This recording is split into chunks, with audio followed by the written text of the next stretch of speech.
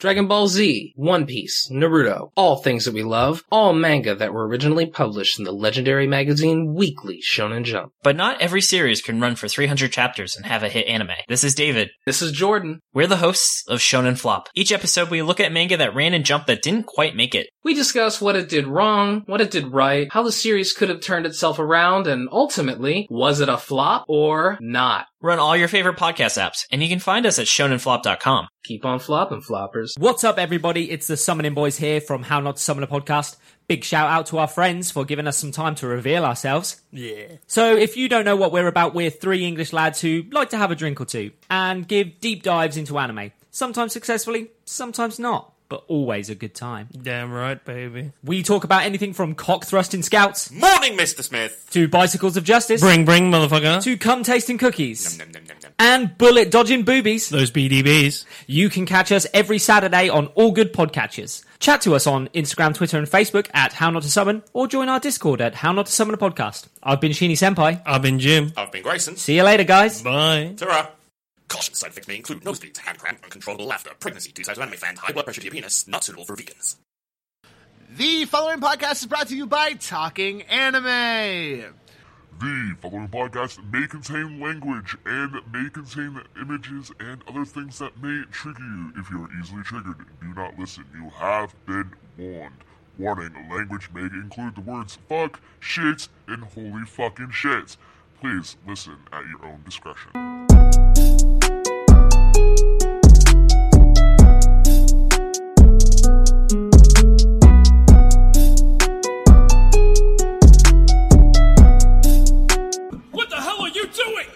Quo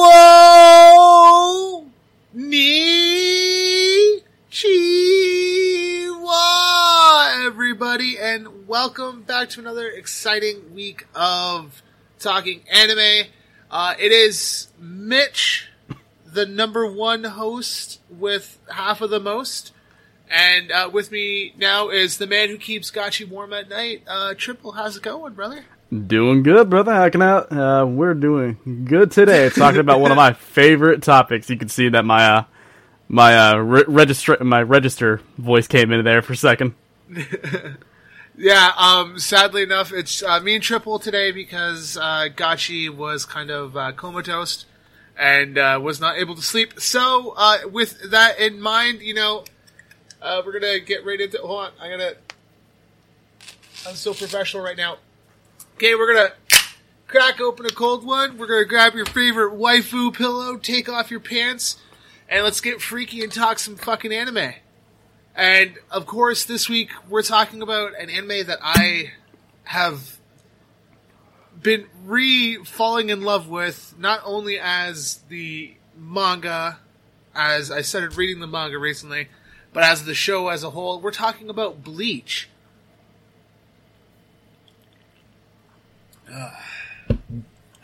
So yeah, but first and foremost, before we get into that, Triple, what have you been watching and/or reading this week? I have actually been in preparation of eventually, maybe in the future, doing this as an episode. I have been rereading through the entire series of Baki alongside our co-host Gotchi. So I have been going through and I've been reading through that, and really, I just really love it so much. It is one of my favorite, if not my top 3 ever mangas. So that's what I've been reading through. How about yourself? Oh man, I was reading JoJo's, but I put it on hold because I started reading Bleach, and I'm 11 chapters into Bleach right now. Oh. And I'm really enjoying it, and it's really helping that I'm actually watching the show with my wife as well. So I've been watching that, and then so video game wise, I got bored today and went through my PlayStation Now and decided to look up some old JRPGs to play, and I came across Rogue's Galaxy on there, and it's this hack and slash JRPG kind of game that was on the PlayStation 2. And I gotta say, I am really enjoying playing this, and it makes me feel like all giddy inside when everything still loads up and it's like PlayStation 2, like accessing your memory card, and I'm like, the memories. Yeah, no, I've had a couple of those situations. I recently just gave up my the old Wii we had to one of my friends because, little known fact, I do have a younger sibling who just left out to college, and we were clearing out their room, and we actually found that that old Wii we had. So we gathered what other stuff we had, and I started, like, because I remember my friend was talking about wanting a Wii, so we were just going to give it to him for free. I was kind of like you, I was kind of going a little nostalgic, so I started going through, and I found out I had a lot of cursed games, specifically of one series. That would be Sonic the Hedgehog. Oh, man. Okay, so the thing about the Sonic games is I've come to realize that Sonic only had, like, 1 or 2 really good games, and then every other game just went downhill. And, the first 2 Sonic games were the better of the fucking Sonic games that are out there. The last good Sonic game I played, in my opinion, I would say would have to be the DS version of Sonic Colors. The last one I played was Heroes. That was the last one that I played. Oh, God help your soul. And that's why I don't play Sonic games anymore. Well, this may turn your tides and may make you want to play that game instead.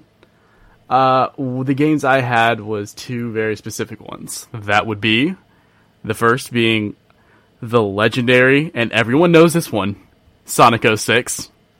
Oh no. I watched an angry video game nerd episode about Sonic 06. It is as bad as anybody says it is. It is as bad, if not worse, because, like, one thing they fail to really talk about is, like, they don't very well go into details as to what you're supposed to do. So it's very easy to get lost and not know what you're supposed to do, even though the game is very linear and just shows you where you're supposed to go. I can't tell you the amount of times I can actually go backwards. So you're going the wrong way in that game. Another thing I had was a little-known Sonic title called Sonic and the Black Knight. I don't think I've heard that one before. Oh my god, this was a Sonic game, and this was part of a miniseries based on like old folktales. So, like, in this case, Sir Arthur and the Black Knight. Alright. You had Sonic and the Ring of Fire, which was based on the Arabic Nights, which is like the genie and all that stuff. And I forgot if there was a third one, but to my knowledge, it's only those 2. I can check as we're doing this, and I'll mention it later if I can find the third one. But I had both of those. And both of them put Sonic in essence, as the main character of each one of the stories. So, and like in my case, the Sonic and the Black Knight would be, dude gets a holy sword from dude gets sucked into a storybook. Okay. And one thing leads to another. I don't remember the game very well because I was like in the single digits at this age when I had this. I know he gets a magic talking sword from, like, the lady in the lake, who just turned out to be Amy. And it just progressed to that there, and, like, every night of the round table was a different character. Like, I think, Lancelot was Shadow, Blaze was one, you had Silver, Knuckles was also one, and there was some really big, stupid twist that comes out of nowhere at the end of each one of these.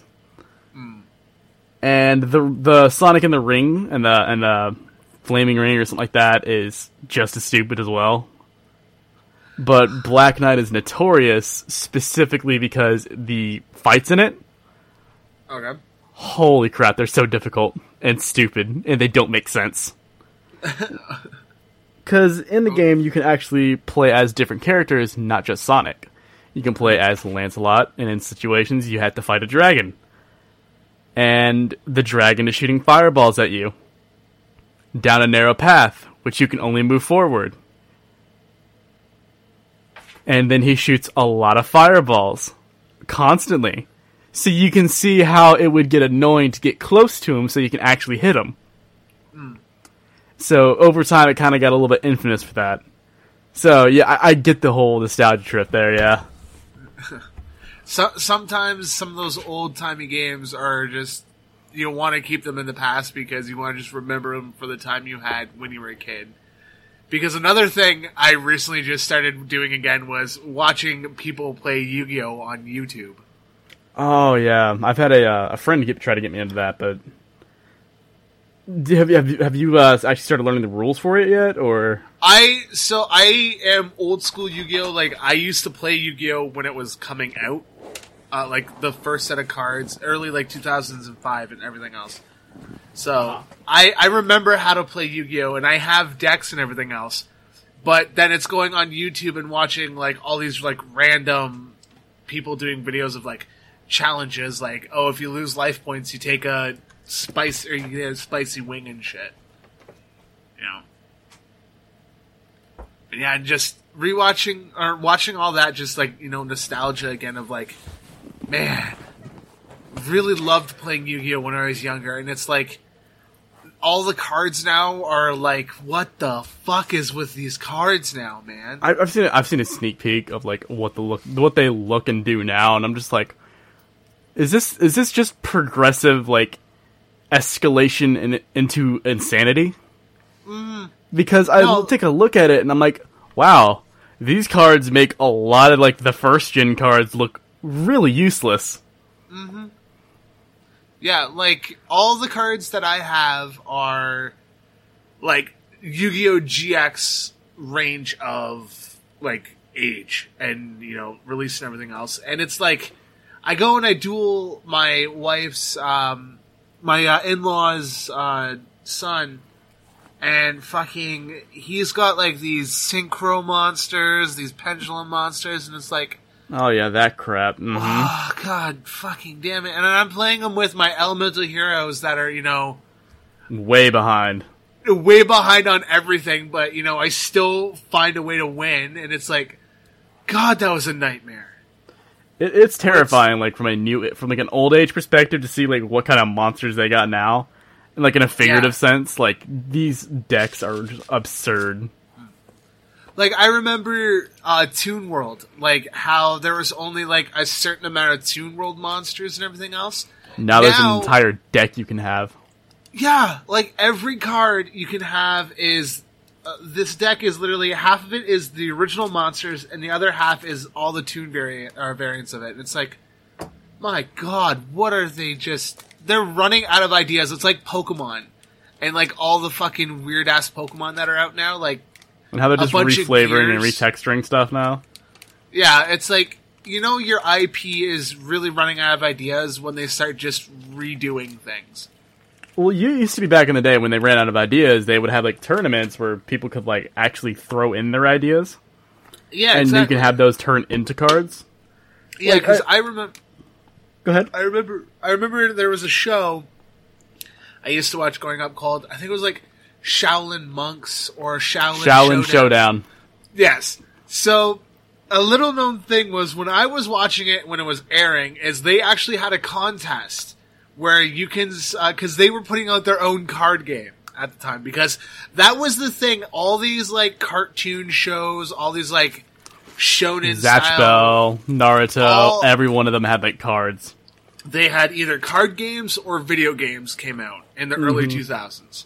It's not like now where it's IPs that run on for forever and everything else, but when I was growing up, it was Zatch Bell puts out a video game, you're oh my god, yes. Zatch Bell puts out cards, you're I'm buying the cards. Dragon Ball Z had a card game when I was growing up, and I had the cards for it. And I had the fucking Game Boy game that was the card game. It was just like Pokemon, because Pokemon had their own cards. And then they had their own game that was all about playing the card game. And that was the only way I learned how to play Pokemon was through playing the card game on the Game Boy. I remember specifically one game that I fucking idolized was the, you may not know this, Beyblade had a video game.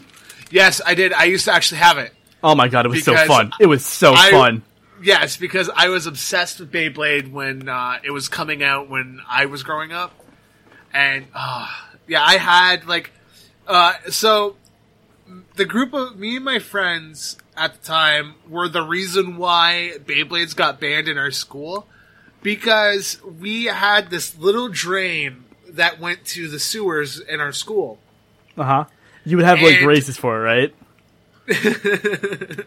What we used to do is we used to have a small piece of cardboard or something going on, and we would literally play Beyblades right near the drains, and it would literally be the nice Beyblades, the ones that cost money, and it'd be knocking them into the grate and into the sewers. And then the next day the kid comes back with one of the dollar store fucking Beyblade knockoffs that they used to make. And it was we got that banned, and we also were the kids that got Yu-Gi-Oh! Banned in my grade school as well. You know what?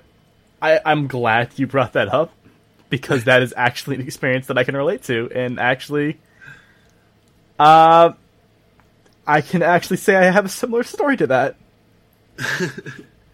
You see, my middle school, Beyblade Metal Fusion started coming out, with the metal variants. Yeah. And the Sparks were amazing, and kids loved that shit. Yeah. So, we got Beyblade banned. And I was a participant, but I was not the reason. See, the reason we had gotten Beyblades banned is because the middle school I went to was, you can think of it as a giant, U or an L shaped, or a Z. Okay. But if you wanted to go to class, you either went outside and around, or you went inside. And inside's usually reserved for people who may have been injured or special needs getting around. Okay. But occasionally, everyone just went in there and didn't really care. Now, regardless of the area, regardless of the situation, we had one person or two people walking around with the Beyblade Stadium in their backpack. Of course, yeah. You gotta have the one kid who always was set up for something like that, yeah. And then, if you wanted a match, you would, tap them, or you would give them a note. Give them a time. And they would they basically were info brokers. That's the best way I can put it. They would schedule, little appointments. We were beyond organized for this. And it didn't make sense because it wasn't worth it. It was not worth it to be this organized. And we went through with it. And they would schedule appointments and say, hey, and they would have a little, Facebook. Facebook was big at the time.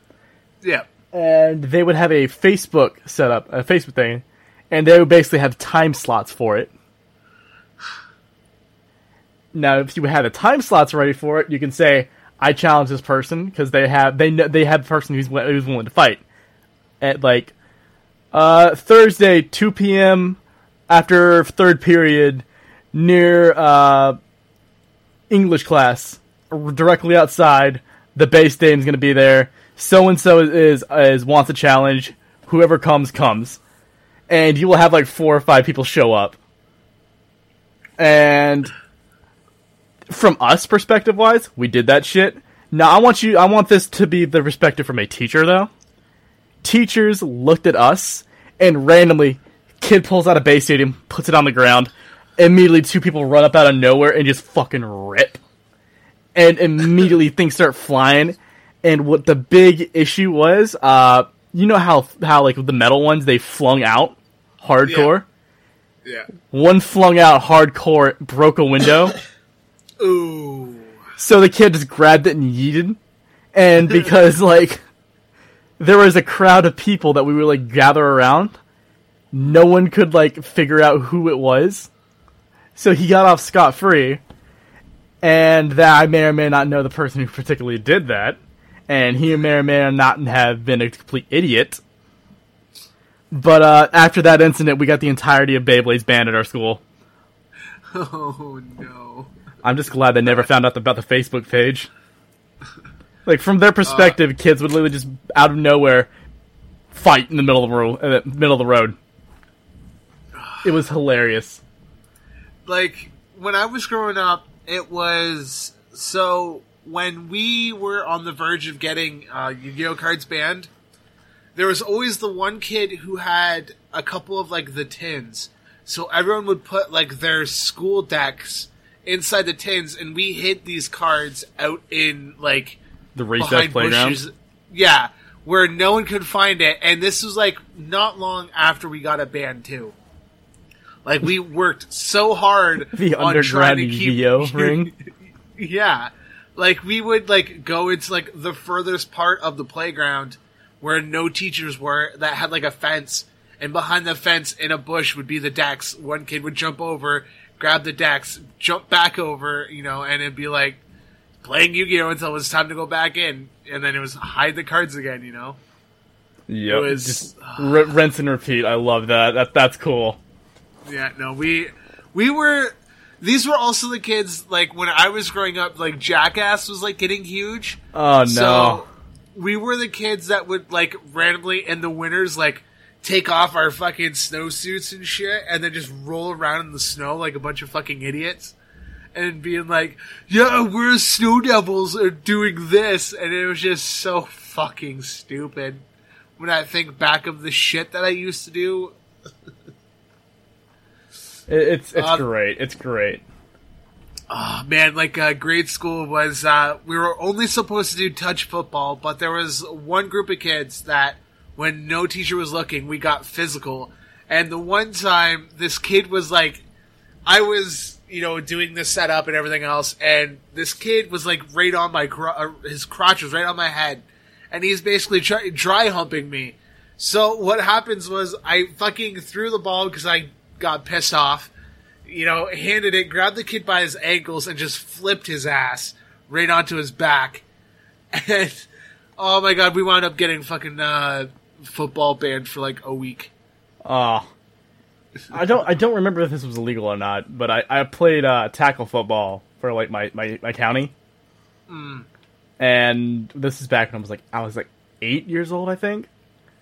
And I was at this point small as shit, like compared to the rest of the kids. So my like coach just walked up to me and said, just aim for their fucking ankles. Like, what? Just go under them and then just fucking immediately jackrabbit jump up as you grab their ankles, and it's gonna flip them. And I'm like, is that okay? Can I do that? And they're like, yeah, don't worry about it. Just do that. Too many times have I had like kids 3 times, 2 times my size just to get fucking flipped. Yeah, no. There was a couple things that we got in shit for, like we used to throw rocks on the slide when kids were going down it, because, you know, kids are fucking stupid and they think that's entertaining. Mm-hmm.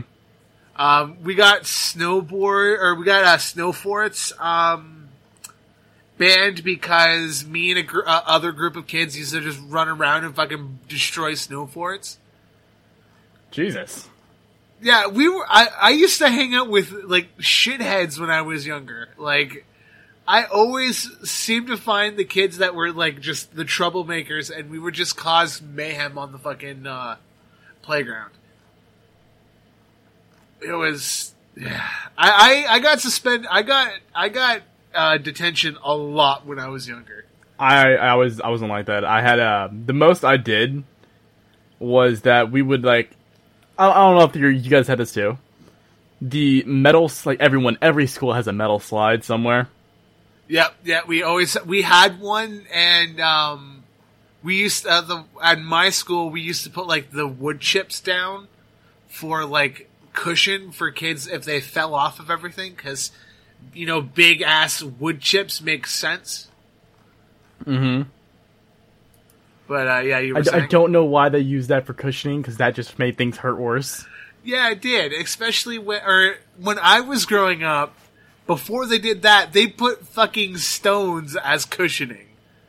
I mean, I guess if it's somewhat of a cushion, it works as a cushion. But, they had sand. And where I live, it's essentially a swamp. It's very murky, and it's very humid. So if, the sand... If you dig down into the sand, it's wet. So what you would do is you would clump it together, make a perfect ball, and now you got a game of assassination on your hand. Oh, no. So it's all fun and games until you try to throw it at little Tommy over there and accidentally whip it past his head, and it hits, one of, the 5th grade teacher's back of their head directly. Oh my god, this stupid crap kids would do, younger. Oh my god, it was great. Yeah, no, there was a lot of things that, I think of back when I used to be a kid, the shit we used to do, so my introduction to Naruto was, I met these kids, and, kids back in the day used to just go around and, make believe that they're superheroes and shit during recess and shit. And they're all playing Naruto. I didn't know what the fuck they were doing. They're like, oh, do you like anime? I'm like, they're like, do you like anime? I'm like, no, but I like this one of my favorite shows is this show called Dragon Ball Z. They're like, oh yeah, you can hang out with us. I'm like, oh, cool. And then it's like, these are the kids that got me into anime when I was younger. And they're like, oh, we're playing, it's from this show called Naruto. We're playing. Do you want to play? I'm like, yeah, sure. They look at me, and the one kid goes, you could be Choji. And I'm like, oh, what does Choji do? They're like, oh, he just gets really big and rolls around. You just start yelling human boulder, and you just start chasing after us. I'm like, okay. Obviously, Shippuden hadn't come out till then. This was... Partial expansion jutsu. I believe this was when it was just coming out in North America. So, OG Naruto.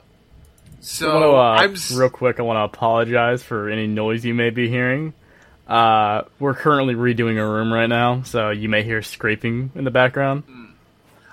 Again, any weird audio, I'll try and clean up as much as I can. So yeah, that's how I got introduced to Naruto, and then lo and behold, I started watching it, and I'm like, oh, Choji's the fat kid. I understand now. I see. It's a cruel and unusual punishment, but one I am willing to take the mantle of. I'm like, someone's got to play Choji, and lo and behold, Choji went on to become one of my favorite anime characters anyway, so it's... Hey, at least they didn't make you play Orochimaru. Oh god, that would have been weird. You get to be the creepy snake. Well, I can't say that word, but you know what I mean. You can be Michael Jackson. Michael Jackson. In every sense of the word. Alright, I think it's time for us to do a little fun segment here. Let's do another horrible casting idea. Casting idea. Okay. Yes. So we have in the past, we have James Cameron's One Piece. We have John Carpenter's Legend of Zelda. So I believe we should do... do you want to do another live action, or do you want to take a really good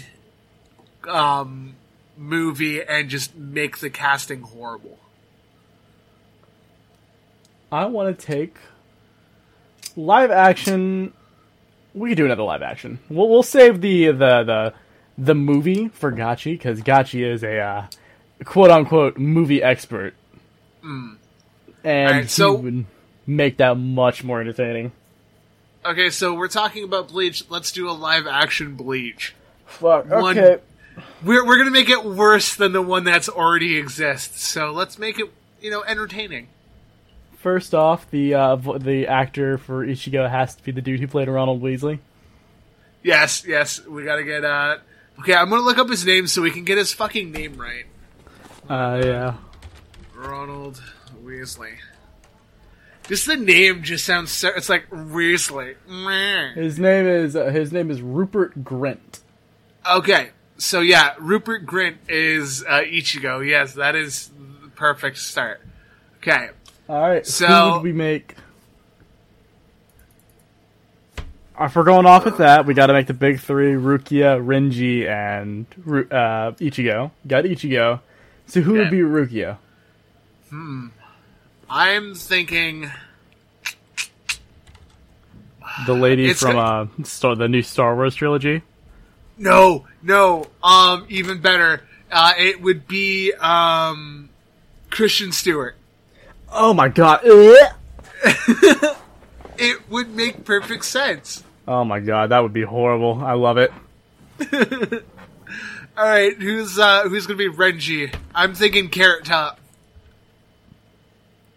Weird Al Yankovic, Oh my god, yes. because he has the Alright, hair for it. All right, so who's gonna be Orihime? Orihime. It's gotta be something God. with big. It's gotta be big chest. I'm looking up big titty actors. Michael Cera is gonna be Uriru. Uryu? Yeah, he's gonna be Uriru. Yeah. I can see that. Scarlett Johansson, we could be Orihime. Okay, yeah. Let's go. Let's go for Scarlett Johansson. Wait, okay, no, we gotta go simply- cursed. We gotta go cursed, not Yeah, good. we got cursed. Yeah. Who is the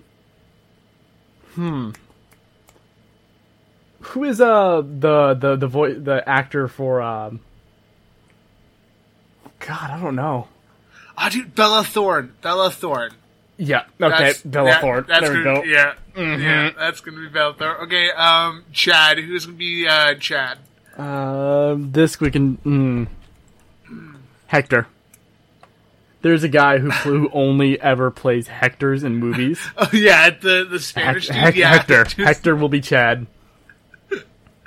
Okay, who's gonna play the big bad Chad Kenpachi? Fuck, I honestly, that's one I don't want to mess up. Honestly, Mickey Rourke. Mickey Rourke would be Kenpachi. Oh my god. I gotta look it up. I gotta make sure it's who I think it is. I could see it being Mickey Rourke for some reason if they were to make a live action one. I can see that. Okay, so who's gonna be Kisuke? Wow. Yes. Wow. Yes, it has to be fucking Owen Wilson. Owen Wilson. Oh, Mr. Don't give a crap about anyone else. Owen Wilson. Now, who's gonna play Yoriichi? Yoriichi. Oh, fuck. Fuck. Madonna. Oh god. It's either Madonna or Nicki Minaj, whichever one's more cursed. It's gotta be Nicki. Rihanna. Rihanna is gonna be playing her. I was about to make a joke. I had to hold back. Who's gonna play Aizen? Who would play Aizen? Oh, Ben Affleck. Ben Affleck. All right. It works too perfectly. Let's do another captain. Who's gonna play Toshiro?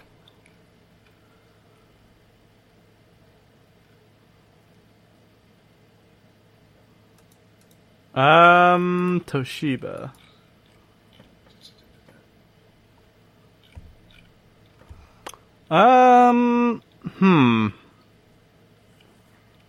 It would have to be it would have to be a kid actor, I would assume, for that. Yeah, we'd have to give it to like the most cursed kid actor. Oh, easy. The kid who played Anakin. In his child form. That would have to be him. Okay, and let's do one more. Let's do the fucking leader of the Spirit Captains. Ukiura.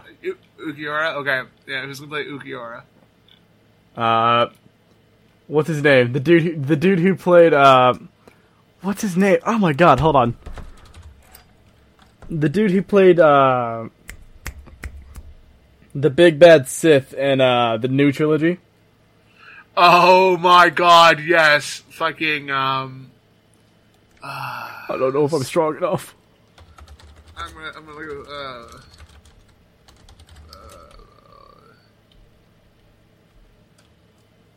do it. The new Darth. The new... It's funny because, like, I love the actor, I just don't remember his name. That's the same thing. If not him, you know who would be, Ben King, is it Ben Kingsley is what I'm thinking of? There's a certain actor I'm thinking of right now. Oh no, it would have to be Ben Kingsley. I think it would be interesting to see him. Oh, okay. Ben Kingsley, you said? Yes, Ben Kingsley. He played the Mandarin in Iron Man 3. Oh my god. Yes. Him as Uri? Is Ukiora? Yeah. Oh my god, it's cursed. Dude looks like Gandhi. He played Gandhi in a movie, actually. That's the funny part. Oh, did he? Yeah. Oh my god. I don't... This is cursed. This is a cursed casting, but I like it. So who's going to be our director? There's only one person that could do it. M. Night Shyamalan? No. Tommy Wiseau. Oh my god, Tommy. Oh my god, yes. Yes. Oh, hi, Mark. Yes. Hi, Mark. Okay. I did not hit her. This is completely off topic, well, also on topic. But do you know the actual ending of The Room? No, I don't. I've never seen the movie. Okay, the movie was supposed to end with the not the main character, but the car flying off into the sunset with bat wings because the car was... Because when someone asked, like, Tommy, why is the car flying? Well, obviously because it's a vampire. Duh. Oh, no. And I'm like, you're lying. That's not an actual ending. And apparently that's the thing he actually said. And there's so much mystery to Tommy Wiseau. I would think he would come from the Soul Society. There is no doubt in my mind that he is just some weird amalgamation. Tommy Wiseau plays fucking Eisen. Yes. That would be our Eisen. Yes. And he directs the movie, because that's what he does. He's an actor in every movie he directs. Yes. Oh my god, that's amazing. That's great. Oh god, we just made Bleach so much entertaining now. So yeah, come and watch Tommy Wiseau's Bleach, starring Tommy Wiseau as Yusuke Eisen. That's so cursed. You know he wanted to do Spider-Man 4, right? Of like the Tobey Maguire series? I'm not surprised. Did you ever watch his audition for the Joker? The clip on YouTube? I'm the Joker, baby. Ah! Oh my god, yes, it was cursed. I loved every second of it. My favorite part about that was the entire casting, like all of the money for the filming, came from Tommy. Out of pocket. Yeah. He supposedly, from things I've heard, is he had like a clothing brand or something that he used to have that made him rich. No one knows where he got the money for that is. The dude is literally, no one even knew how old he is. Like, even if you go online and look it up, like, there's no one knows anything about this guy. We don't know what country he's from. We don't know what accent he has. Yeah. People have theorized the dude's from the future. Like, in a world of the internet where people know literally everything about everything, he is an Tommy enigma. Wiseau remains the mystery that is Tommy Wiseau. He is an enigma. Yeah. I really want to watch The Room, and then I really want to watch the Seth Rogen and fucking James Franco movie. I really want to watch that one too. We got time after this. We can definitely do that. I gotta work tomorrow, so maybe next week, because I'm gonna be missing like 3 days next week because I'm getting vaccinated. Next week, I get Saturday off, so we can definitely do it then. Oh, dude, I'm probably free Saturday, so that is what we will do. Okay, next episode of the podcast, we'll be discussing The Room and seeing how we can make that into an anime. Oh my god, yes! How to make The Room the anime. Yes! That's gonna be so cursed. I've watched The Room before. I can tell you right now, it's gonna be difficult. Oh, it's gonna be great. We're gonna literally try and figure this out. Gotchi's gonna cry. Gotchi's gonna cry. Yeah, more than likely. But I think we should get on topic now with what we actually wanted to talk about. And what we've been holding out for and hinting at this episode. This is your 12 o'clock news with lead anchor Richard Hardcastle.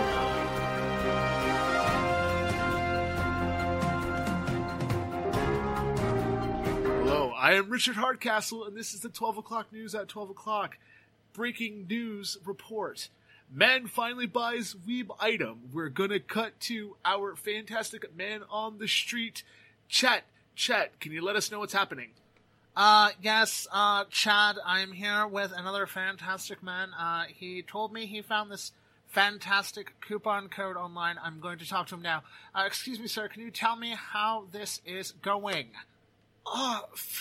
Man, I found this fantastic coupon code listening to my hashtag favorite podcast, the best worst anime podcast, my favorite one, Talking Anime. They got supported by this fantastic company called Otaku House.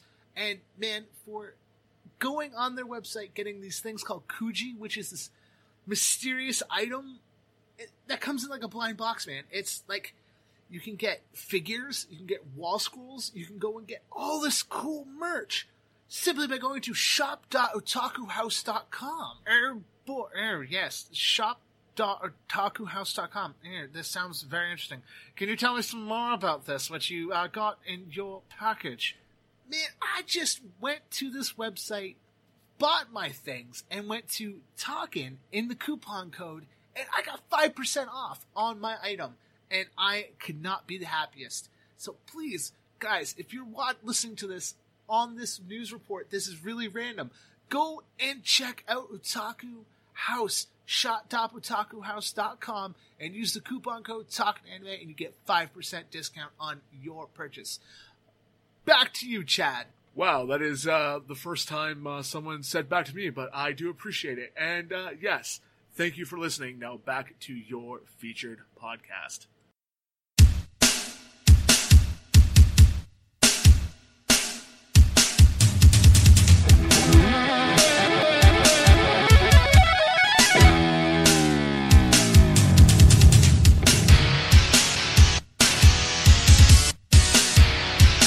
All right, we are talking about Bleach this week. Fucking my favorite. All right, gotcha. Triple. When did you first discover Bleach? Might as well start there. It was a cold summer's night, and it was on Christmas Eve, actually. Oh wow, we were really cold summer night. Cold summer night. I was trying to remember where it was, and I was like, oh yeah, no. It actually is happening because the whole wake up in the middle of the night, TV's on, George Lopez. Yeah. That would happen to me, but it would be Ghost in the Shell, as I was single digits of age. Okay. And it scared the ever-loving crap out of me, but it also mesmerized me to the point that I didn't want to change the channel. Okay. And one day, I don't know why the scheduling was like this, but after I think it was Ghost in the Shell, Bleach came on. And it was actually one of the filler arcs of the Zanpakuto Rebellion arc. Okay. And the first glimpse I saw of the main character, this is it should be obvious going forward from here, but obvious spoilers for Bleach going forward. Yeah, we will be. It is okay, warning. you are warned that spoilers are going to be happening.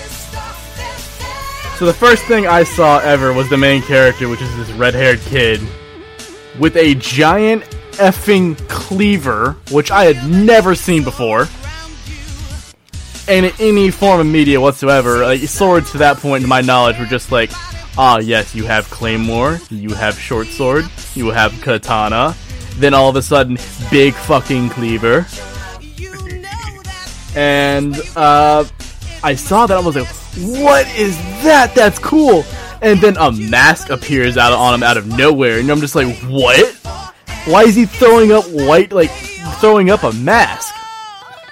What? And then he becomes at the point in time, he became like almost a full hollow right then and there, and he grew like a tail and shit. And he started blowing and wrecking shit all over the place. And I'm like, what is this show? So I looked it up, and I actually described it to my friends at school the next day, and they were like, oh, you mean, oh, okay. So he pulls out an actual Shonen Jump magazine, and the first experience I had with it legitimately was in the midst of the Hueco Mundo arc, when it was in the midst of big spoilers for this one, the Ukiura Hollow Ichigo fight. That was my first experience with it.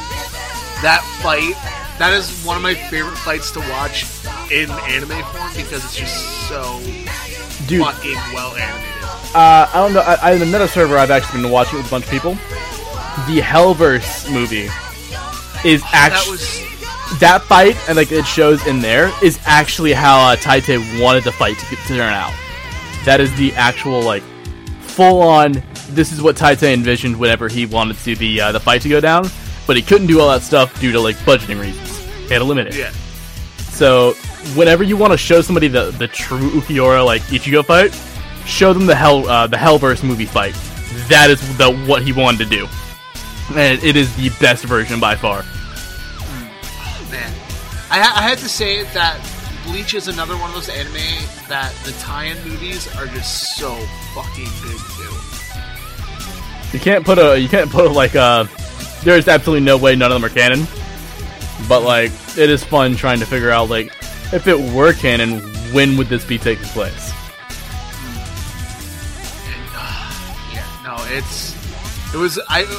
Like I said, it's one of those animes that the movies are really good too. Mm-hmm. Oh my god. Broken what was it called? Broken Memories or Shattered Memories? I think so. I'm on the mouth for this right now, so I will check to see what movies were once. The Bleach is we should probably Memories of Nobody. Memories of Nobody. Alright, so going forward, because this is probably just a bunch of hogwash people who've never watched Bleach before, because I know sadly, Bleach has not become the most popular of animes. It's getting its popularity back now. Yeah. Due to the sudden one-shot. Yeah, the one-shot, the announcement that there's probably going to be another fucking anime arc, season? and then, there's going to be another anime season, and then, Burn the Witch came out recently, too, and that got a lot more spark for it. So for those who don't know, Bleach is the story of Ichigo Kurosaki, a orange-haired high school student in Japan, who, to protect his family one day, absorbs and steals the powers of what is called a Soul Reaper, or a Shinigami, which is the Japanese version of the Grim Reaper, also referred to as a death god, in which he uses the powers and, in sequential order, also allows him to use a massive sword of his, called a Zanpakuto. And of course, the one thing people should know is that the size of your sword shows off your power level, and Ichigo's sword is huge because Ichigo is really, really fucking strong. He's got a lot of potential, and so his sword's just massive right out the bat because he just has an insane amount of spiritual pressure. So he can't freely control his size. So when he starts off initially, the sword is kind of like a very big bladed version of a normal katana, just with a massive blade on it. But due to certain circumstances later on, he loses that sword, and the abilities therefore, and has to essentially jumpstart his own Shinigami powers, because the powers he got from a Rukia, which was the Soul Reaper he stole them from, had been taken away from him, and he was forced to get his own. And it turns out, it wasn't just his power plus her power made the sword gigantic. No, his actual sword from his actual Zanpakuto, which is a Soul Reaper's weapon of choice, and they're what they use constantly to fight and kill hollows, which is they just think of as demons. His actual sword, which is directly connected and shaped by your soul, is fucking massive. Anyway, It is a giant butcher knife with a cloth at the end. It's just a giant hunk of metal. And everyone's just like, what is that? Because he can't sheath it. It's just covered in a cloth, and that's how he holds it. Yeah, and it's like always attached to his back and everything else too when he carries it, because, I mean, this thing's fucking huge. Like, the only other sword I could almost compare it to is almost like... Guts' sword. Guts' sword, or Inuyasha's... Tetsaigun? Sword is... Yeah. It Like, is those massive. are the only... Yeah, they're big fucking swords. But Bleach, as early 2000s, it is known as the sadly the lesser of the big three. Which, and the only reason it has a lesser status is because of the storytelling. But in my opinion, I actually put Bleach above both. This is gonna get me in hot water. I put Bleach above Naruto and One Piece. I love both of them, but that's a hard statement for me. I love all three anime, honestly, and Bleach... I find Bleach more entertaining to watch than Naruto, because I find Naruto has a lot of useless filler. That moment when the swing set gets more screen time than 90% of the cast. Yeah, and it's just one of those shows that Naruto paints a lot of the characters like as useless. Bleach, a lot of the side characters are powerful fucking characters. You know, you still have like Chad, Uryu and fucking Orihime, who are all characters that are humans, but they're like the Tien, the Yamcha, and the Krillin of this group. But the side characters, there are strong side characters to this show, like unlike Naruto. Like Essence Point put that out is like the captains of the Soul Society. Another part of Bleach is that it's basically divided into multiple different places, ranging from like the human world, in which case it's like Karakura Town, which is where Ichigo lives, and it is described as a meeting point of ley lines, spiritual ley lines. Therefore, a lot of spiritual activity happens in this town. Another area is Soul Society, which is where you go as you die, and basically you get sent to heaven. You reincarnate and are born into Soul Society. And then you get, after you die in Soul Society, you get reincarnated back into another life on Earth, however many times they may need to do that. Yeah, because I think they say in the manga it's like 60 years, I believe it is. Something along those lines. It depends. Like, if you become a Soul Reaper, you basically just force yourself out of the loop and basically become like a judge, jury, and executioner. For like souls and shit. Yeah, you become a Ghostbuster, basically. Yeah, you become like a ghost version of a Ghostbuster, and you just basically like, hey, I'm in the legal system now. I'm going to shuffle this person off. You go to heaven. You go to heaven. You go to heaven. Also, there's hell, which the Soul Reapers are overseers of, but they don't mess with because hell is scary, and they're like, not worth it. Nope. Yeah. And so they fight creatures known as hollows. So what hollows are, in the manga, it describes it as a spirit who is tainted by their sins and become these creatures that are usually missing a hole in their chest. And the only way to kill a hollow is by basically cutting their head, cutting them in half. Because they have a mask on them. Yes. Destroying the mask destroys the hollow, essentially. So every hollow, we should also point that out, the mask is also very important for hollows. The mask of a hollow is basically a literal manifestation of their soul. Their hollow mask will actually describe how they lived and what their personality is like. And you can see that a lot of times. Like, one character had, like, a snake-like appearance, but he had, like, a very roundish and very, I don't know if you can sell this, but because there were some with, like, a sharp kind of, teeth, and there were some with flat teeth. Yeah. I've noticed that in some cases, the flat teeth are a lot less dangerous than the sharp teeth ones. So kind of like a herbivore versus omnivore, or versus carnivore type shit.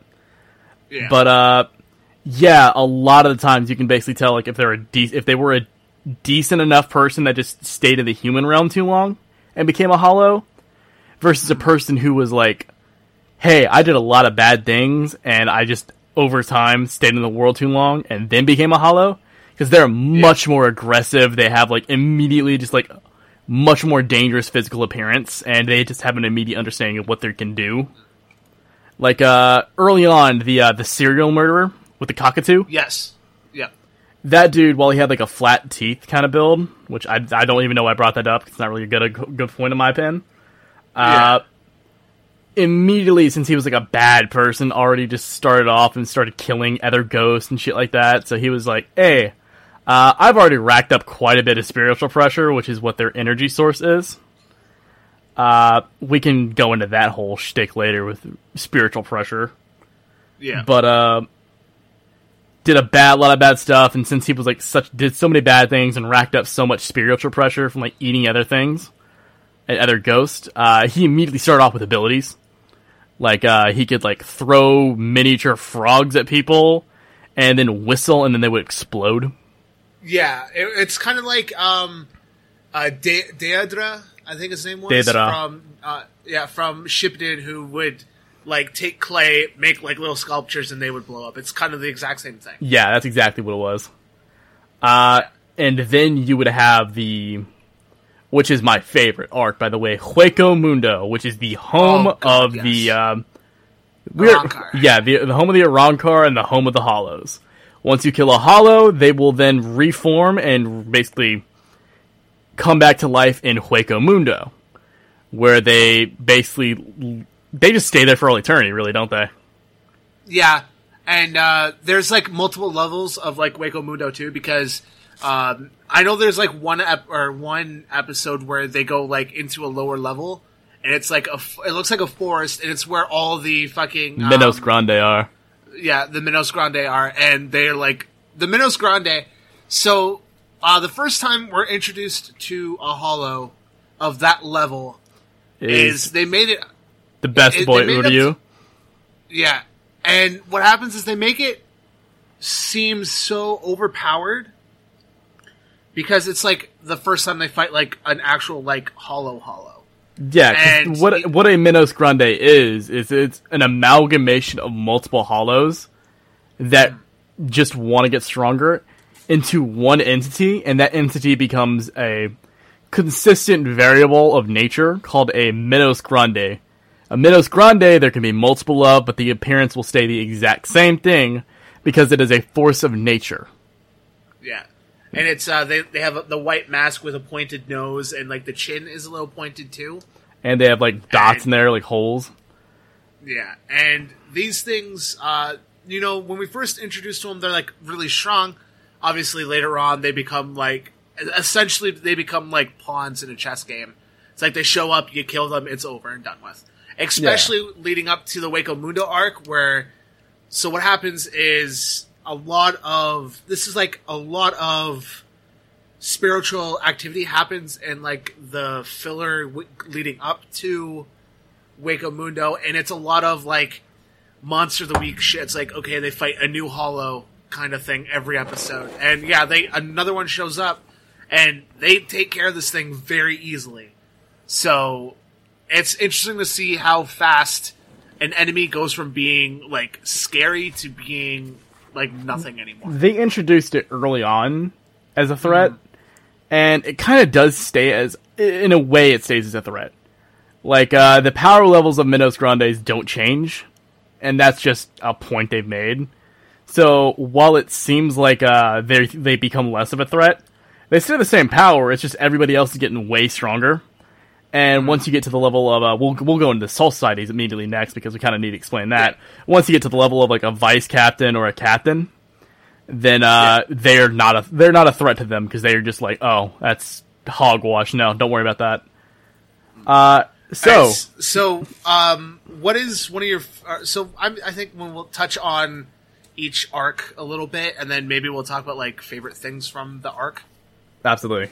So, what was one of your favorite moments from the very first arc that is referred to as the Substitute Soul Reaper arc? Oh, easily when Byakuya, which is the Rukia. We should explain this arc first, though. This arc's basically starting off like after Ichigo steals the powers of Rukia. Rukia basically just lives with him because she can't go back to Soul Society because she just did something highly effing illegal to them, which was give their powers to a normal human. You have brought them into the cycle, and that is a big no-no. So she's like, well, I have to wait for my powers to come back, which should happen over time. And then I'm going to have to, like, sneak my way around this, so I'm not going back right off the bat. So after a while, they're like, hey, Rukia hasn't come back yet. Her spiritual pressure disappeared. Send a captain and a vice captain out there just to be safe.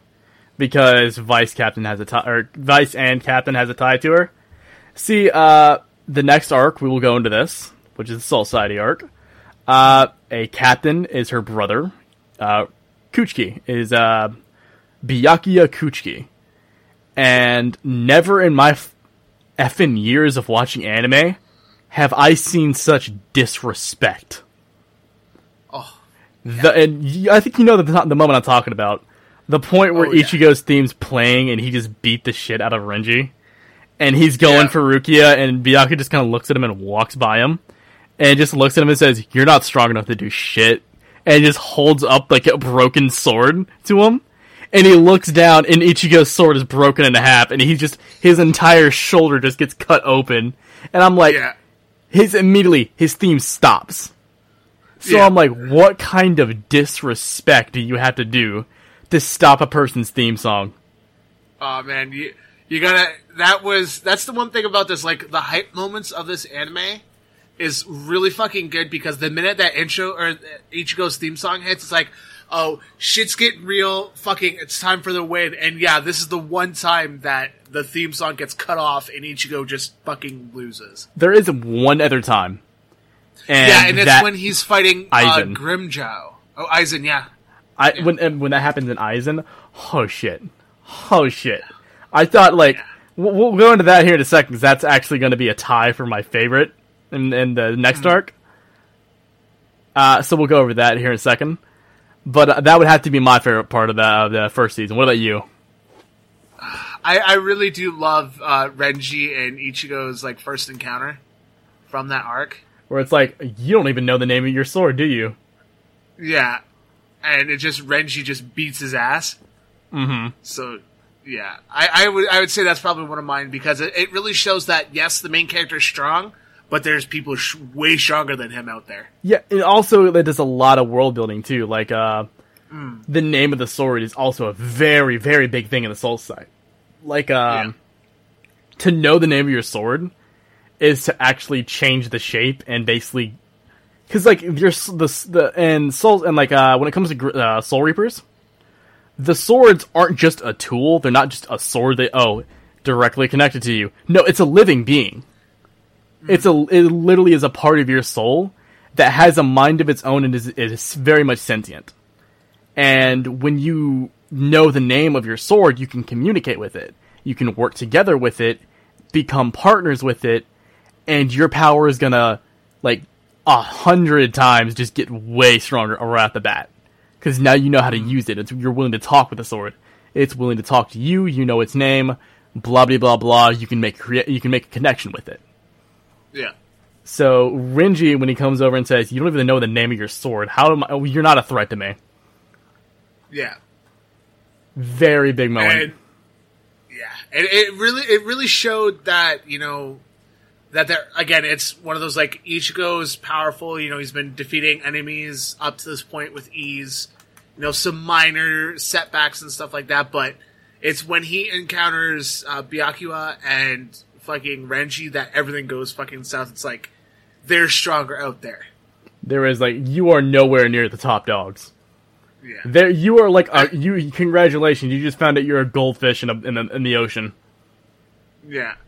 And then, of course, you get your, filler arc where the training happens to get all prepared because Rukia gets taken back to the Soul Society to be set up for a trial. And our team of Ichigo, I believe it was Orihime, it was Uryu, it was Chad, it was the cat. Yoruichi, I believe they say the name was that point. Yeah, Yoruichi is at the time a cat. And of course you find out later on that there's more than meets the eye. And we'll get in there. And they also team up with Ganju, who is part of a family that specializes in like fireworks and stuff like that. Mm-hmm. And they break into the Soul Society using one of the family techniques. They make like a giant sphere of spirit energy, and they just break right through the barriers. And that basically starts up the the Soul Society arc, which is one of my favorite arcs next to the Waco Mundo arc. I would have to agree with you, because this also introduces, I mentioned it being a tie in this arc. I guess technically the Aizen thing would be later on, so I will, instead of putting that arc, I'll make the, I would put the Aizen arc at just after the Soul Society arc. I would put the Soul Society arc, my favorite point of that, would be the introduction of the best captain ever, Kenpachi Zaraki. Yes! Fucking one of my favorite moments from this anime is Go Eddie ahead. versus Ichigo. I'll give you the first hit. And my fucking god, he gets like this huge moment. Ichigo gets his sword out, and it's like Kenpachi's got this big bad Chad energy. So we find, we should really get back into. What happens is they find out that Ichigo, or that Rukia is being executed for her crimes. Yes, the fact that she has given powers to a human is a offense worthy of death, which is the order they got from they're essentially their central government. Is they have a hierarchy of they have a king and they have a royalty, but most of their like military decisions is held by a council. And that is, what was the name of it? 666, something like that? Or something 46, I believe it was called? It's Central 46. Yes, 46, yes. Central 46. Yeah. Which is comprised of 46 members making a council, and they come to a decision and create decisions for the Soul Society going forward. At that point, they got word from the Central 46 and said, hey, executor. That's our decision. So they then get ready and they start trying to execute her. The Ichigo and them and the company go through and get into shenanigans, meeting a bunch of different captains, vice captains, and seat members, stuff like that. And I'm gonna be fucking honest with you, the group gets their shit rocked hard. Yeah. Like they start off going good. Ichigo's going good on thing. He fights Ikkaku, which is my favorite vice captain. Oh yes, Ikkaku is one of my favorites too. And then Ikkaku is this bald dude. He's got like the look of like crazy guy, and he's such an interesting character. His Zanpakuto is it's a spear. I can't remember the name of. Yeah, it's a spear.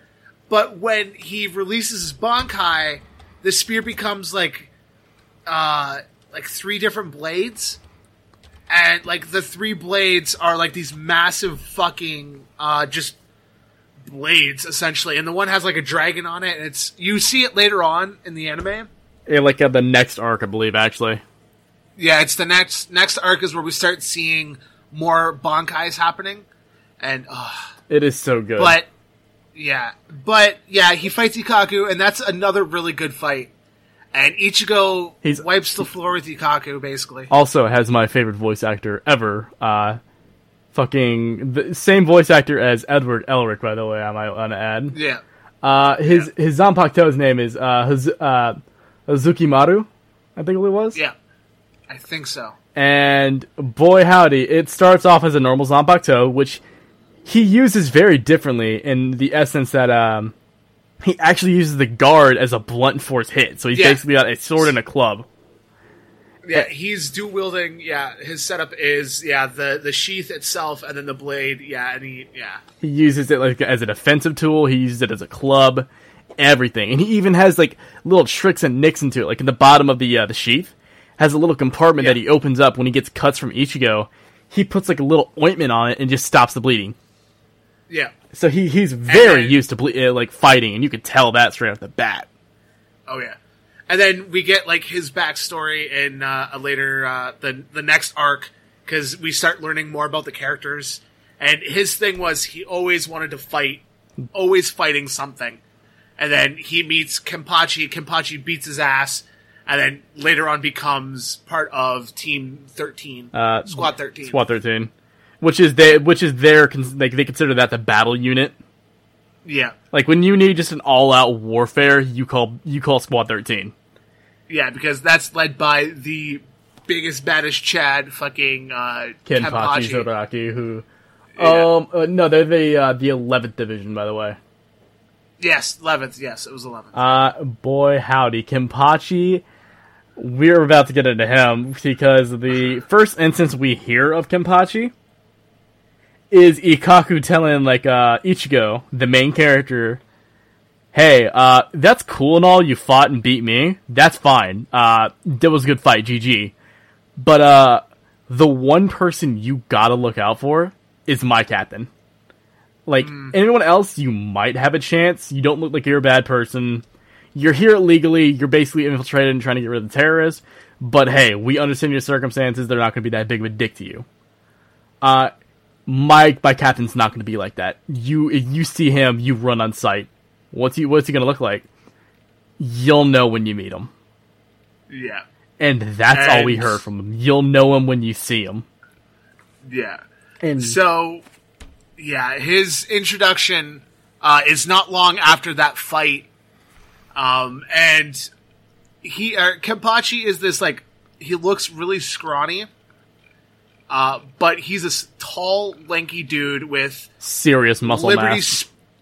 With fucking, he has Liberty spikes with bells on them. And then he has a eye patch over his one eye, and he's got scars and shit. And he fights with a Zanpakuto that is what's the term beat for to it? Shit. It looks like it's what's the word for it? Like the blade that has a hook on it, or like is jagged. I can't remember what the name for it is. I don't remember the exact definition for it, but the sword is so cool, and he goes on, and he's just looking like, oh, you're the terrorist that got in here, huh? You look fun. And Ichigo, like before we even see him, everything starts shaking. And Ichigo just stops in his tracks and just can't move because he's too fucking scared. Yeah, so when the moments like that in the anime, serrated. Sorry, it was serrated. Yeah, when the screen starts going bizarre and like you're getting like all these lines and shit going down, that is somebody's soul pressure leaking through, and it's like the intimidation. Like this is like a big baddie's coming when everyone starts getting weak from them just standing there. See, we have a fun little term for this, like, a couple of my friends recently came up with. Chad energy. The Chad energy. Yes. If you're just too bitch made, then like, the Chad energy is going to make you drop to your fucking knees. You can think of it as, like, the basics of, like, Conqueror's hockey. Everyone has, and if you're strong enough, boom, anybody in the vicinity just drops to the knee, and you're just like, oh, I guess you all are bitch made then. Yeah. And he, so what happens is, during this fight, this is where Ichigo and Kenpachi fight. Kenpachi he is known as one of the few captains. He's the only captain who doesn't know the name of his sword and doesn't do Bankai. And he is one of the strongest fucking people in the Soul Society. And that is... That sounds like it may be, just a character who doesn't do that. No. That would be essentially what he has done, is the only reason the people in the, that are in the top ranks are the reason they're the top ranks, is because they have such a close connection to their sword. At this point in time, Ichigo has already talked to his sword, knows his sword's name, and already has an attack from his sword. And very much so is already like, hey, I'm kind of good friends with my Zanpakuto. I know what to do with it. And Kenpachi is the exact opposite. He is just straight up like, I don't need relationships, and he's the exception of the rule. In every anime, it's always, if someone says they're talking about friendship, they're gonna win. Kenpachi don't do that. He said that rule's stupid. I don't like that rule. I fight with myself, for myself, by myself. I don't need a stupid named sword to do that for me. I can do it for me. So that's what he does. He fights for it, he uses it, and it's just a tool to him. Yeah. And he properly fucks up Ichigo. Within an inch of his life. Yes. And what happens is Ichigo goes down, wakes up in his upside-down world, and learns to basically fight Zangetsu's, darker side, I believe is what the white Ichigo is supposed to be. Actually his hollow half. The hollow half, yes. It is his hollow half, as it is at this point in time, you would see that initially when Ichigo gets his Soul Reaper powers, he's on the verge of becoming a hollow. And at that point in time, when he first becomes it, he has a hollow mask on. Yeah. And it's shown at least once or twice beforehand that the hollow mask randomly appears on Ichigo, and basically saves his life. Randomly, there will just be times where it'll pop up underneath his clothes for no reason, and boom, there it is. Yeah, you were gonna have a life-taking wound here, but hey, this thing, I don't know why you kept it, but it's still here for you. And Ichigo's just looking at it like, I threw that into a river. What's it doing on me? And it's revealed that, hey, there's something else beside the Zanpakuto in there.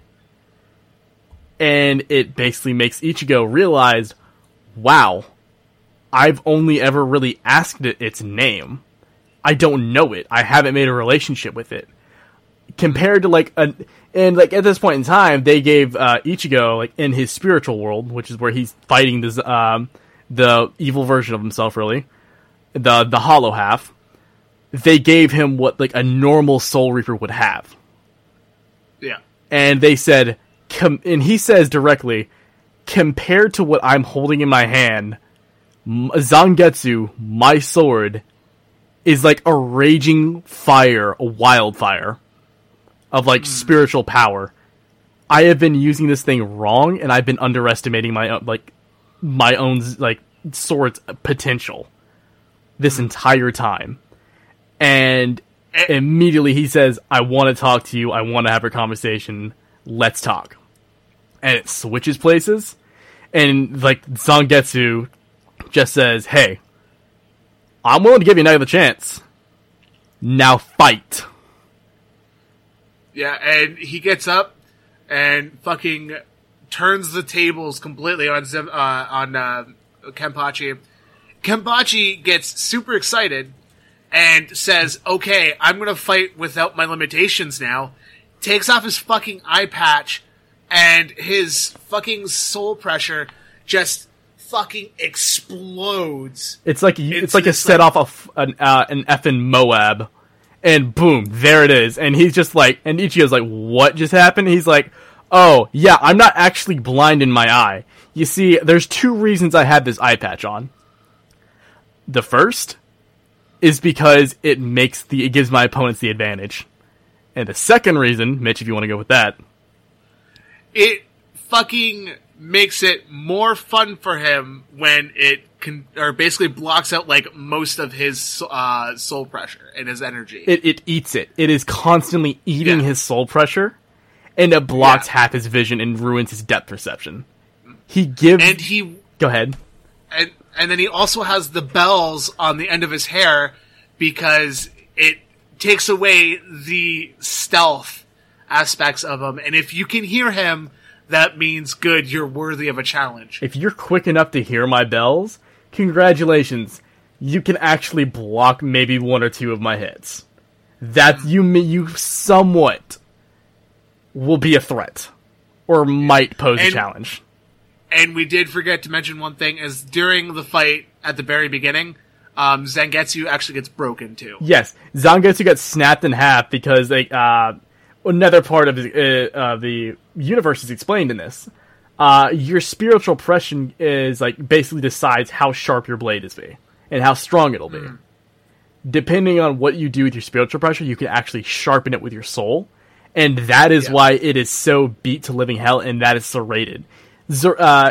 Kenpachi's soul spiritual pressure is so strong, he cannot contain his Zanpakuto. He can only make it that small and just barely be able to use it.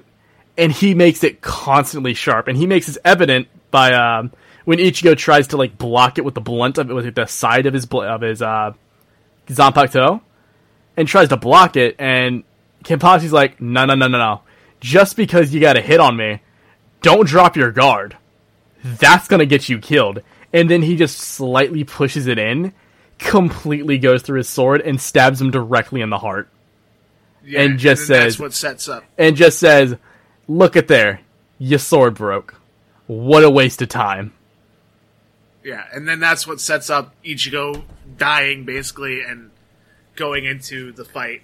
And then, Ichigo basically Deus Ex Machina this way out. Now, the only way he got out of that was plot armor. Yeah. So Ichigo gets super powerful and beats the living daylights out of Kenpachi. And it was still a fucking fantastic fight.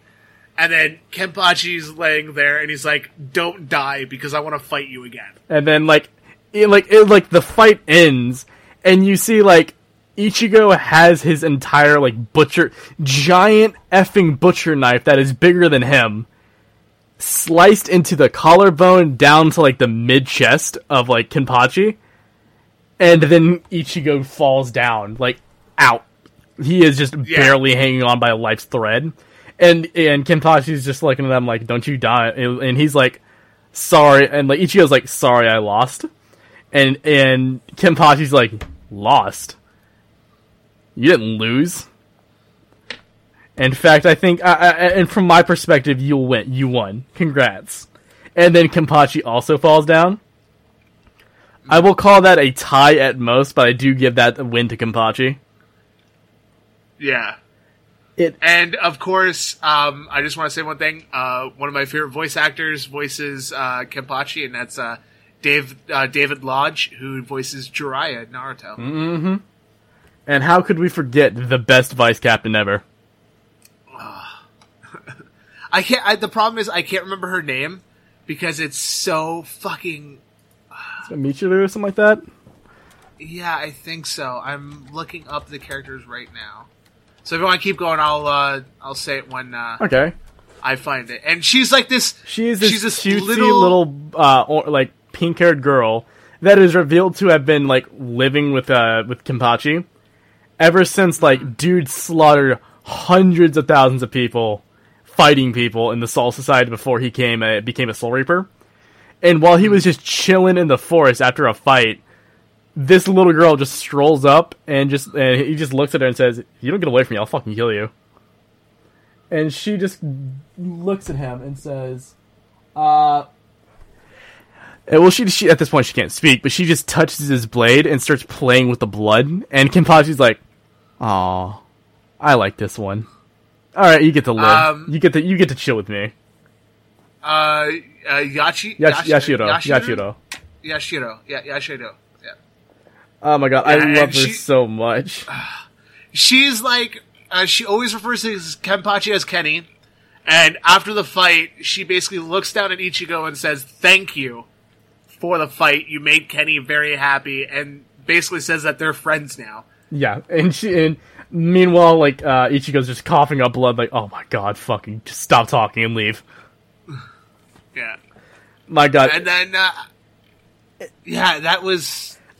she is probably one of my favorite side characters. Oh my god, you're gonna love her. Like, I know you haven't gotten too far in it, so I'm not gonna spoil what happens, but I will say, you're gonna love her even more once you find out, like, what she is. Or what she's about. And then, so after that, I believe he goes and fights Renji for the second time. Yeah, it was after this, okay. Yeah.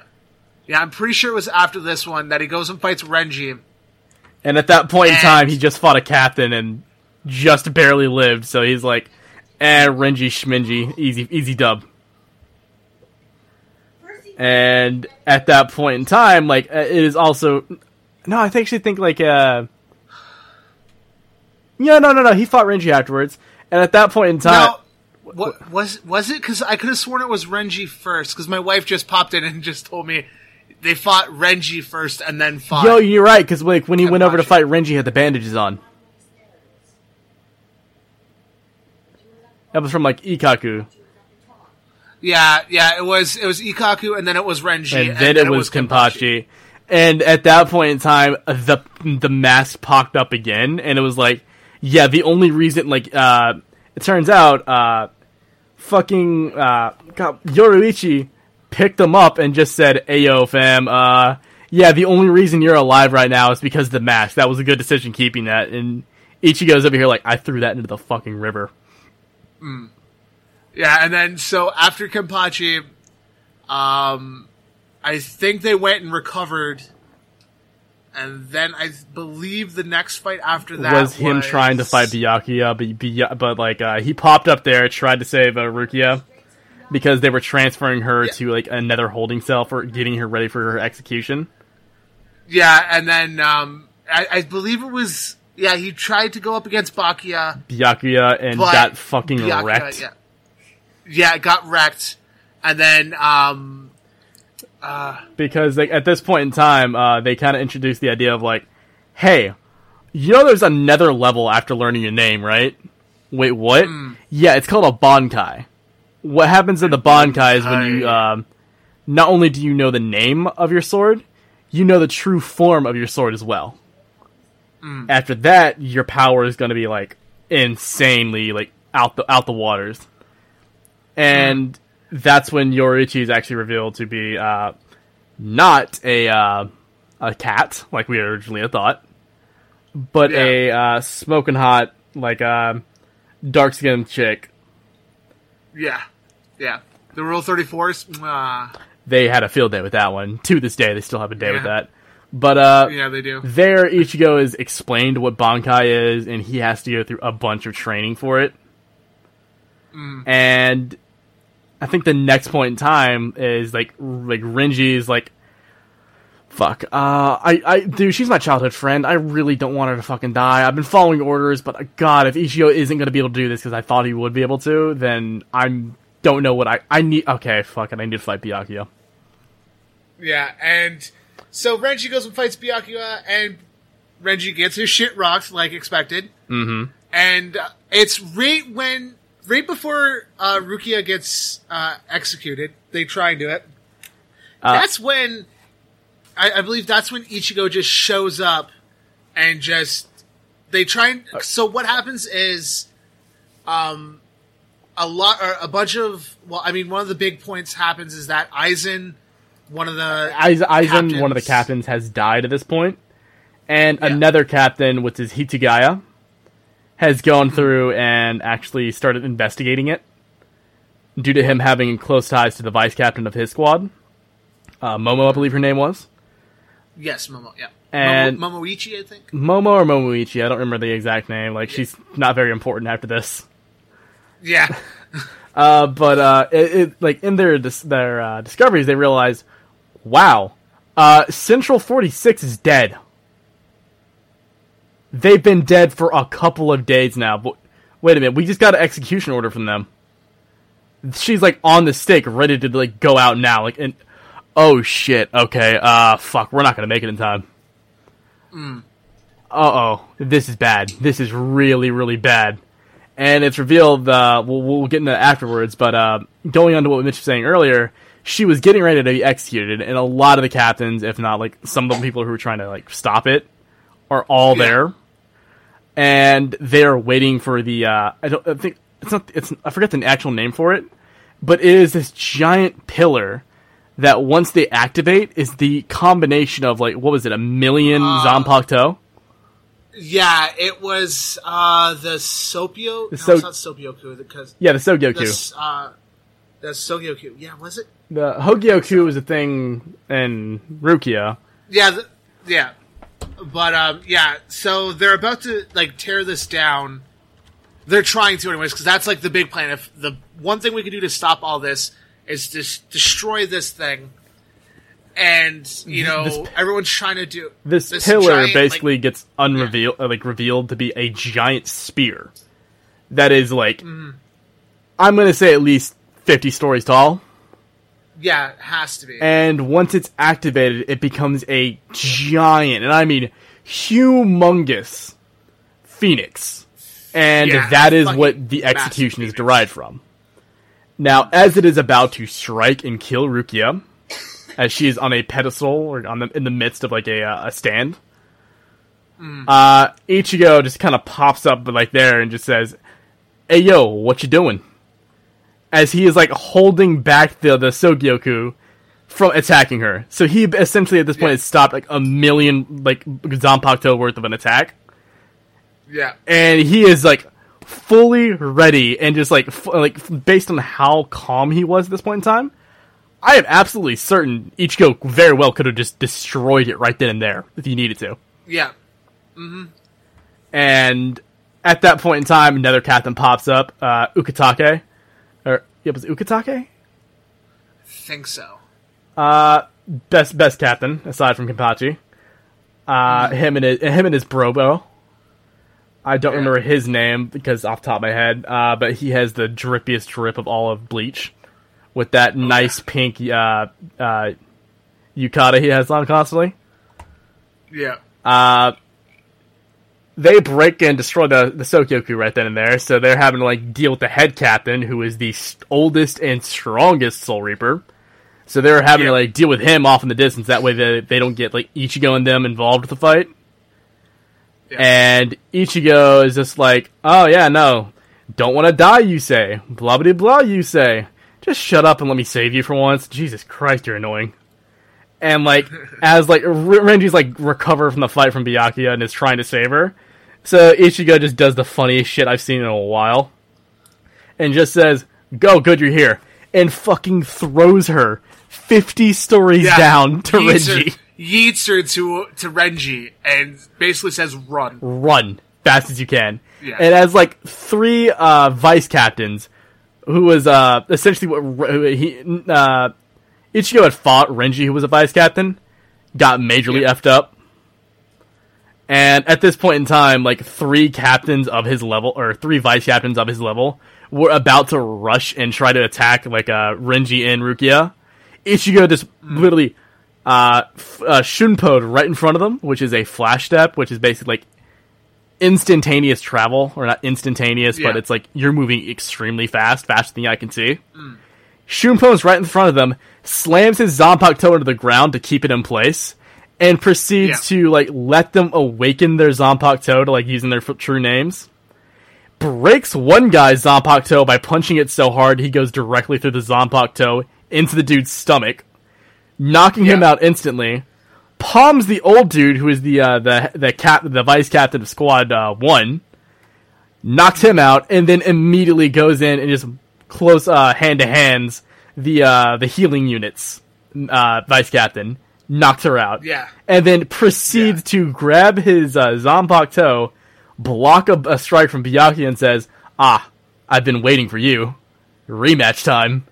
And proceeds to have I know a lot of people say this is one of the best fights in Bleach. But it is it is a really good fucking fight. It is one of them. And that in text actually goes into the big topic we need to go into to discuss, to talk about the next arc, which is holification. Yep. Because when Ichigo is fighting Byakuya, he pulls out his Bankai, and it proceeds to become just a normal-sized katana, to which Byakuya is just like, you're fucking making fun of me now. That's not a Bankai. Because every Bankai, like, so forth had been, like, fucking ginormous or, like, very powerful. Yeah. Like, Byakuya's Bankai was that his sword turned... Zenbo's Sakura. Zenbon Sakura Kageyoshi becomes, like, what was it, 1 billion flower petals that all have, like, the weight and sharpness of a sword? Yeah. Essentially, yeah. And he basically just can create a cherry blossom storm. It's kind of like a sandstorm, just of cherry blossoms that slice. Yep. And Ichigo just kind of like looks at him and just like as he's going off like on him about saying that's not a Bankai. This what I have right here is a Bankai. That's a stick. That's smaller than what you had before. You're not doing crap to me against it. So as he's about to like attack him, immediately before he can even react, Ichigo's new blade is just at his throat. Yeah. And just says, "That's one time I could have killed you. Let's get going." Does it proceed to do it 2 more times after slicing and killing and like destroying like a couple 100,000 flower petals that got near him instantly in like less than a second? Yeah. And does it again and just says, "That's 2 times I could have killed you." And that's when he starts taking him seriously. The thing is, Ichigo isn't used to his Bankai yet. Him using that kind of level, like of compressing all of his spiritual pressure into the tiny blade gave him like a big like speed boost, which is what he needed. The downside is he's compressed it so much that it's literally destroying his body. Yeah. And that is when he started slowing down because his body's getting wear and tear from the Bankai. And eventually he's put in a position where he's about to die from Byakuya. Because Byakuya has stabbed both his feet with swords, and is proceeding to just basically fucking kill him. Yeah. And that is when Hollow Ichigo pops back up and starts forming a mass taking over Ichigo's body, and proceeds to kick the living shit out of Byakuya. So, like, the thing about when Ichigo becomes like the holification, his fighting style becomes so erratic. No one can predict it. We see it later on when he's using like his big ass Zanpakuto, like he's spinning this fucking thing on like cloth, and he's like chucking this at his enemies, and he's pulling it back like Scorpion's fucking like spear Get over shit. here. Like, yeah, it's crazy what he does, and it's not any better when he's in his Bankai state. Because when he's in his Bankai state, he uses his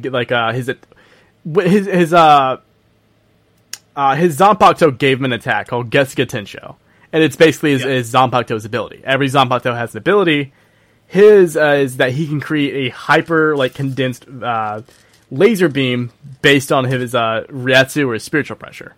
So basically, he can create laser slices through the air. It's essentially, whenever he slashes it, it's like a beam of light shoots from his sword. Like a laser, yeah. And it's... When he's in that form, he abuses the living fuck out of that attack. Yeah, he is it is broken as crap. And then, not long after that, they basically stop the execution. And Ichigo is given a battle pass. And they eventually go back to the human world, and it sets up the events that leads into the Hueco Mundo arc. We're skipping over like my second favorite, or if not a tie for my first favorite, is Aizen isn't actually dead. Yes. I don't think we mentioned it before, but also in while the investigation was done on Aizen, like after his whole death, it is revealed that no, he's not actually dead. He's been playing you from the entire, like, he was playing, like, 5D chess while you guys were playing checkers.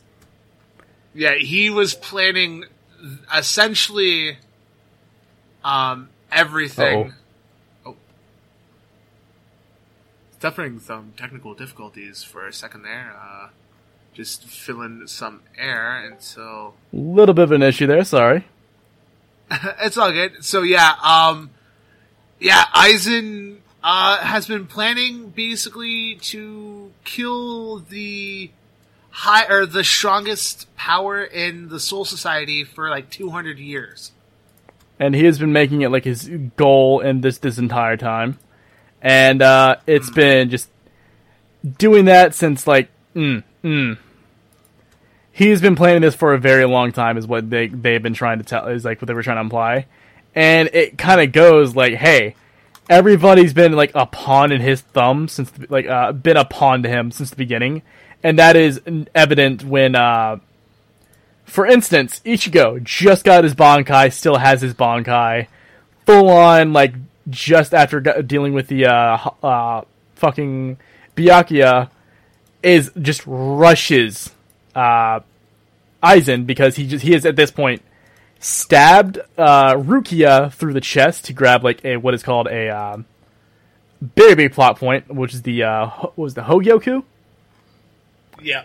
And has at that point in time said, "Hey, this is basically going to make me a god. Congratulations, thanks for holding it." And Ichigo just says, "Nah, fam, I'm gonna rush you." And rushes him and just says, "Hey, catch this." Aizen just looks at him, holds up a hand, and as like Ichigo is slicing towards him with like a full-on like Getsuga Tensho, Aizen grabs the blade, and Ichigo's like, "What?" And then taps a finger on it, and immediately Ichigo's name's just cut off. Dead to rights, just doesn't fade out, nothing. Cut off from right then and right there. Done. And just immediately Ichigo just starts gushing blood from like multiple cuts and like damn near got cut in half by him. Because he was like, "Hey, good on you. I was actually trying to cut you in half just there. Good on you." Yeah. And then what happens is that he convinced a couple members, Tosin and Gin, I think it's Ichimaru. Gin Ichimaru, yes. Yeah. Go and wind up joining him, and they basically leave. And he leaves through like literally a sky, like a hole in the sky breaks open, and out comes like a bunch of Menos Grande, which kind of implies that, oh shit, he's been fucking around with Hollows. And at that point in time, you're just like, what? And then like all the captains and all the Soul Reapers are having to deal with a bunch of what's the term? Like Hollows and Menos Grandes have come from the crack. Meanwhile, the three who have decided, hey, let's blow this popsicle stand, has gone and just gotten these, like, I don't remember what they were called, but it was like a high density like shield. And basically, they just were not. They were able. Nothing was touching them through that shield. And boom, they're out. They dipped, and they just basically looked down at everybody like, peasants. What are you gonna do now? Yeah. Where's your god now? Oh, that's right. I'm right here. Yeah. And that was. And then they basically survive it in the end and wind up. Ichigo again gets his battle pass, so he's able to freely change between being a Soul Reaper and himself, his human self, and and it's eventually is just some filler like usual, like out of like 365 episode or 366 episodes, I'm pretty sure like a good chunk of those episodes is nothing but filler. But like that's the thing with like Bleach is the filler isn't bad. It's a bit. Some of them are a bit boring, and the some of the leads that like deal with Ichigo is a bit annoying. But like I don't think it really has too bad of like comparative like to other anime. Bleach filler is actually very, very good. Yeah. And I think right now, I think we'll leave it here, and then we will pick up the Bleach conversation next time Gotchi isn't available to do an episode. And we'll go into the arcs and that after the Soul Society arc. Because we are getting up to an hour and 40 minutes. I could talk about this even more. Because we got like the best part of the show hasn't even been talked about yet. I could too, but it's also getting late, so... Mm-hmm. Alright, we'll leave it here, and then next time we get back together, just me and Triple will actually do the next set of arcs. For the first time in history, we have a part 2. Yeah. So, Triple, I have one question to ask you. What squad would you want to be part of? Ooh, you're asking a lot from me. Okay, my favorite characters are from the 11th squad. But God knows I'm not going to be going there. Yeah, no, I'm the same way. Like, I love Squad 11, but I would not want to be... I would want to be in Kenpachi's team just because he gives you the motivation to get better. But it's the fact that it's fucking Kenpachi and it's the psychos that run in his squad. Yeah. I think if I didn't go with Kenpachi, I think I would want to be in Squad 4. I would have to say that, like... God, yeah, no, because I would have to go with the same... Like, The healer squad is, like, chill as shit, and you probably won't have to do anything there. So I would probably have to go with, like, the healing squad. That, or I would have to be in the, what's the word for it? I would have to be them, or that, or I would be either the healing squad, or would definitely be the Hitsugaya squad. Okay. Just because while he's very, like, no holds bar, follow the rules, do what you're told. Vice captain is Pretty Lady, who also just says, hey, job's done, let's go get drunk. Yeah. And, waifu of, the anime up to this part. Yoruichi. Yoruichi, yeah. Yeah. By the way, we also just talked about that. Yoruichi is also revealed to be, the former leader of their assassination squad. Yeah, the hit squad. The hit squad they have. And is actually, like, the greatest ninja of all time. Yeah. Like, we meet, like, Song Fei? Soifang. Or Soifang, yeah. Soifang. And she is... Her Zanpakuto is... a stinger. It's a stinger, yeah. And if she taps you in the same spot twice, you're dead. No, we're not even like what's the word? Exaggerating that one bit? No, that's literally the power of it. It stings you in the same spot twice, you're dead. If the tattoos cross too many times, you're also dead. Yeah, like she is designed to be like 2 taps, you're done. And then Yoruichi just kicks her ass. Yeah, because she tries to do she said, I have this technique I've been working on and trying to master. Specifically to kill you. I just mastered this. And I'm going to use this power to beat you. And she's like, oh, you mean this power? And does the exact same power. Proceeds to pull out a better version. Yeah. And just whoops the floor with her. And she's like, yeah, you're not the only one that did this. I made this years ago. I just never showed it to you because at that point in time it was too dangerous. Why do you think your uniform doesn't have a back or a shoulder? It's because this attack will literally blow off those areas. Yeah. I have made this so long ago that it became standard issue in my uniforms, which you now use. Yeah, and my favorite part. I gotta say that is probably another one of my favorite fights. Like that's why like the Soul Society arc is like one of the better arcs because there's so many amazing iconic fights that happen in that arc, and there's so much character development too. And also another thing I do like that Taitai Kubo does is that a lot of anime, and I will say it, suffers from the whole female don't do much good here. Yeah. But in And this, no, they are powerhouses. They will fight right alongside the big boys. It don't matter what your gender is. If you can throw hands, then congratulations, welcome to the big boy squad. Yeah, like, the only character who's kind of iffy is, like, Orihime, but that's really it. And even then, later on, you discovered, wow, she's not really iffy. She's just broken in different aspects. Yeah. Like, they make the show... Like, that's why I find Bleach is probably the better of the big three. Just because the characters are perfectly balanced. You know? Except for, I mean, like, Ichigo, but Ichigo's broken as shit. And we'll get into that next time we talk more about Bleach, because we find out a lot more about Ichigo in the later seasons. And I believe that should be it.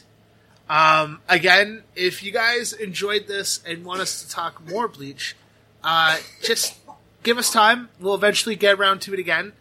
I know I'm excited to talk more about it, and I know Triple is more than excited to talk about it. I love this so much. I didn't mention it here, but I have, like, back in the day, I actually have 2 character books, the first 2 character books, that released when these were, like, new. So, I love Bleach. It is my favorite. Oh, yeah. No, and, like, definitely, it's up there, like, I would have to say it's definitely on my top 3 right now, because I'm just rewatching it and I'm falling in love with this show again, and I'm reading the manga and I'm loving the manga. Like, again, it's my top 3, like, favorite anime of all time now, so.